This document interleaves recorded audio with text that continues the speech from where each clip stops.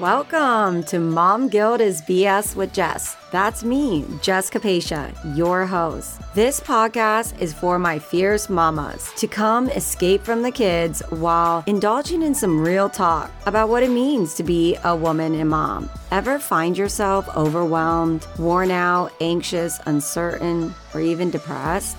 Do you give 110% to your family and find it difficult to carve out time for yourself? Queen, me too. I see you and feel you.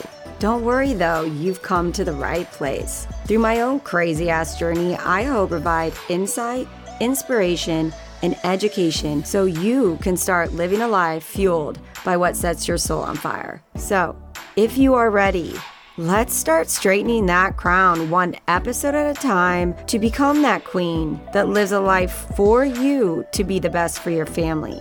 Can't wait for you to join me on this journey. Let's go.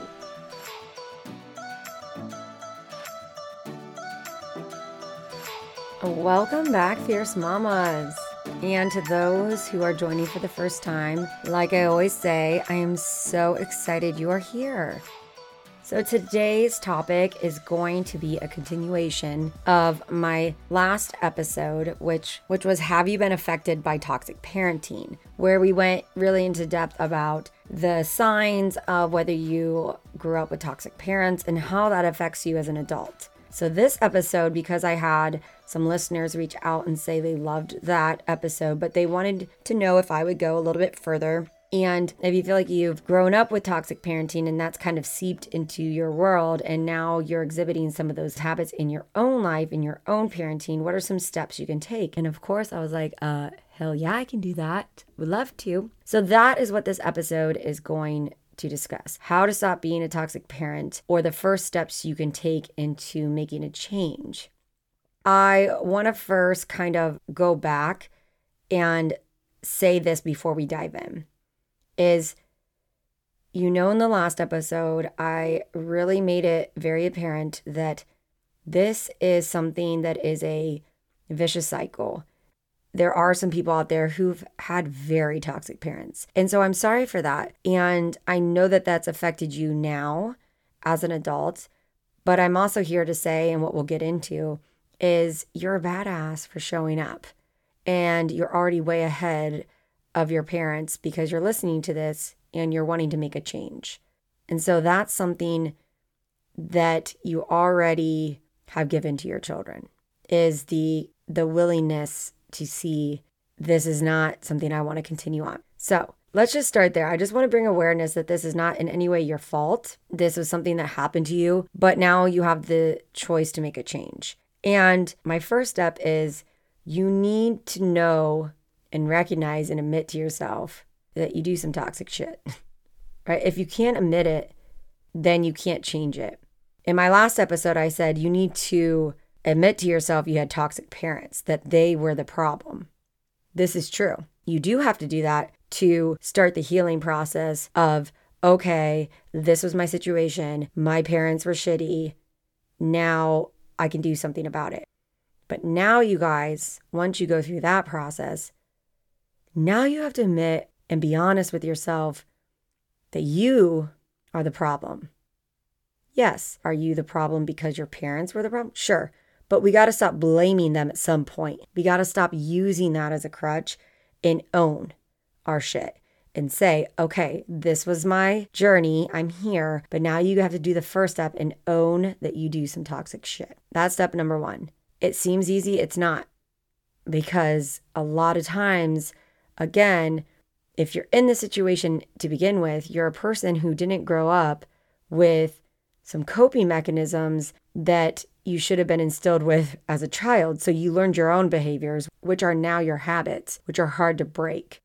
And so it's easy to stay where you are and blame the toxic parent. But you're never going to change if you blame the toxic parent that did this to you. You have to admit that you do some toxic shit and stop it.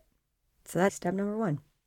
Step number two, stop the messaging you tell yourself because you had toxic parents. So how we speak to ourselves makes or breaks every moment of our day and lives. And if you grew up in a toxic environment, you probably heard some messages that weren't so great. And now you believe those and you tell yourself those and you then portray them and project them to your children. I'm going to give you 2 examples. The first one, this is a common message that adults who grew up with not so great parents would hear and now believe is, what I want doesn't matter. Stop right there, queen. First of all, you matter and your needs matter. It is an unhealthy message. But if you're brought up by a parent who criticizes, judges you, puts you down, neglects you, abuses you, you're going to believe that, why should I ever express my needs? They're never going to be met, so my needs don't matter. But then you become an adult who also believes this. But here's the worst part. That message you then portray onto your children when you don't serve your own needs and understand that everybody deserves to have their needs met first to be the best they can be. Your children don't see it. The number one thing about being a half-assed decent parent is modeling behavior. And that's what you missed out on. And that's what we're going to work on, is through these messages, you're modeling a certain behavior that your children are now witnessing. The second one that's really big that I hear a lot is, well, I don't even know what a good parent is because I didn't have a good parent. Okay, first of all, nobody has perfect parents. And second of all, who does know how to parent, right? I sure as hell don't. So if you do know, can you please tell me? Because there's no rule book, you guys. There's no this step, then the next. And I want you to know that parenting takes shape as we grow as humans. It's a process. Whether you had the most shitty ass crazy parents or the perfect parents, that's okay. We all have the choice to then make a change. I even may have to argue that these so-called perfect parents you grew up with may have caused way more harm to you than your crazy ass parents who raised you. Because if you claim that your parents are perfect, there is something wrong with you because nobody's perfect, right? All right, so you may be saying, okay, well, how do I stop the messaging? Well, I coach my clients that when you wake up in the morning, I want you to think about what is the first thing you say to yourself. Write it down. And then throughout the day, when you start paying attention to the messages you're telling yourself, are they negative? 1, 2, where are they coming from? A lot of people are surprised that what they're telling themselves over and over and over, 1, they didn't even know they were saying that half the time because it's so habitual, but 2, it's not even from them. It is something that they have, again, developed when they were a child to cope with their situation.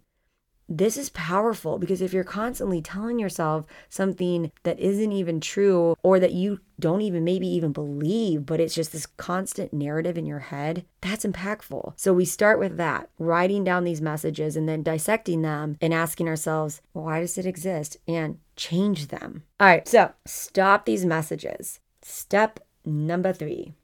This is where it gets a little bit more tough. So brace yourself, y'all, because this is where we got to get real. This is where I feel most of my clients start to really break down into the, understanding of the emotions behind the impact that they had as toxic parents. And I use this tool to reconnect an emotion with a habit that you developed again when you were young to break it.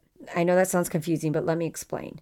So I want you to sit down and I want you to write out all the ways you felt your parents were toxic in your life. Did they criticize you? Did they yell at you for everything? Did they just outright ignore you? Were they abusive, emotionally, physically? And then next to that list, I want you to write out specific emotions for each one that you felt as a child or still feel. And if you're still feeling them, you need to go back and listen to my last episode because your parent should not still be doing these things to you, because if they are, you need to separate yourself from that toxicity. That's a whole nother thing. If you're still feeling them when you reflect back, that's different. That's okay. So I want you to be very specific and I want you to sit with them and feel them and kind of sit with that little child and think back to memories of how this made you feel. And then next to that column, this is where it gets real hard, is I want you to be honest with yourself and ask yourself, do I do any of these? Maybe not at the same degree, but at a certain degree to my own children, and highlight those ones.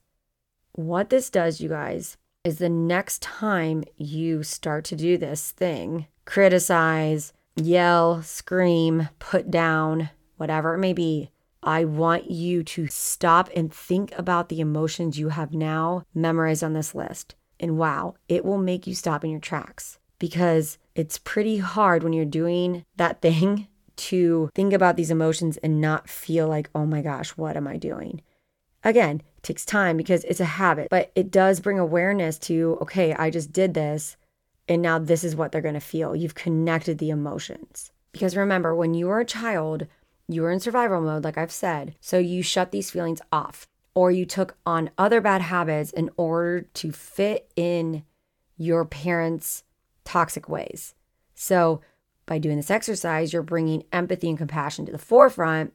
Then the next time you go to do that action that's from your toxic parents, you start to replay these emotions that you actually are opening up and feeling and admitting to yourself. It starts to retrain your brain to think about this at a different angle. Because you grew up this way, you just respond. It's a trigger. You shut down, or you react, or you rage. But now we're going to open up, what are the emotions connected to that? What's the real reason behind it? What did you feel? So when you go to do it, you're not just triggering. You're not just like subconsciously going through the motions. You're going to think about the impact of that.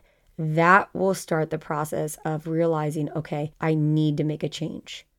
And that leads us into our next step. Number 4, learn impulse control. This one is tough because, if you grew up with non-existing coping skills in certain areas of your childhood, you may find yourself going from like 0 to 1,000 in a second and taking it to that next level. You know what I'm talking about. You're going next level on your kids. I mean, I've done that, get that, do it sometimes still. Every one of us knows exactly what it feels like when they have gone and pushed that very last freaking button. They gone pushed it and you're like, okay, next level, right? But if you find that you're someone that this is happening more than it's not, you need to step back and give yourself time to reflect and understand why this is happening. So the best thing to do to learn impulse control is separate yourself. So physically is the best. I always say, like, find a bathroom, a closet. I love my closet. I'm in there all the time. A room, whatever it takes. Take a moment to separate yourself when you start to feel yourself go from 0 to 1,000. But if you physically can't, say you're in the car or something, you need to come up with a phrase. You guys, I actually have a phrase and I used to use it all the time. I don't have to use it as much. So maybe it's actually working and my kids are too nervous to get me to that level. I don't know. But if so, great. It worked then, right?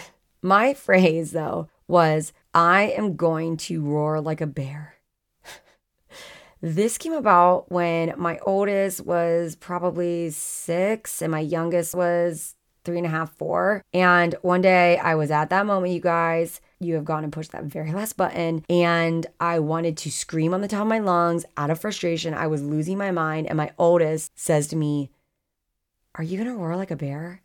And I said, "Yes." And I just started yelling and we all started laughing. And it did break up that moment and it made it lighter. But it also made me realize it was a tool to let them know, I need you to stop right now. Like, give me that break to regroup and think about what I'm feeling and assess whether this is a habit or a learned behavior, or maybe this is necessary. You guys, sometimes kids deserve it, right? But either way, you can use that to say, stop. Like, and I mean it.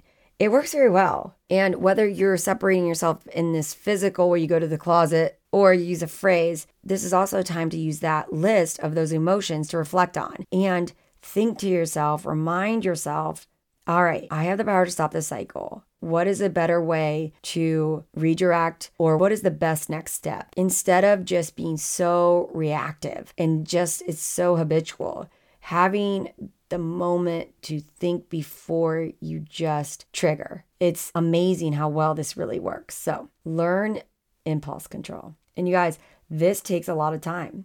This isn't easy. All right. And the last step, number 5, ask for help. It is one of the most important steps. It may sound so simple, but it's actually pretty hard. It's hard for people to admit they have a problem, like I said, for number one. And so in order to ask for help, you have to admit you have a problem. But this may mean you need a coach, therapist, or a friend just to help you along the way. Because again, these old habits die hard. We all know that. This can also be for you to help you go through the trauma that you may have experienced and that you need to work through. And then how you can help your children. You might need a therapist. Or it may just be a friend who, when you do fall down and you're like, oh shit, I didn't say roar like a bear, and you do the thing, that's okay. It may take 1, 2, 3, 4, 5 times before you're able to separate and think clearly. You want to have that friend or that support person who's helping you along the way and who can say to you, you're a badass for wanting to change. And remember that this takes a lot of work and time. And if you did 10 things today that you were like, oh shit, I should have done better, and you take just one of those things and attempt to change, you guys, you are already better than your toxic ass parents. So I applaud you. All right. Well, I hope out of all 5 of these steps, you guys can take something from it and stopping the vicious cycle of toxic parenting and not allowing it to infiltrate your kids and your family. Thanks for listening. I hope you guys loved it, and I love your faces. Let me know what you liked, what you didn't like, or give me another topic for my next episode. All right. Chat soon. Thank you so much for listening to the Mom Guilt is BS with Jess podcast. If you like what you heard today, it would mean the world to me if you would subscribe and leave a review. It only takes a few minutes and it helps other badass queens like yourself find the podcast. If you want to connect outside of the podcast, you can find me on Instagram at Jess Capacia. Or if you want to learn more about my coaching programs, head over to www.momguiltisbs.com. Thank you so much for joining me today, and I hope this episode helped further straighten that crown, queen.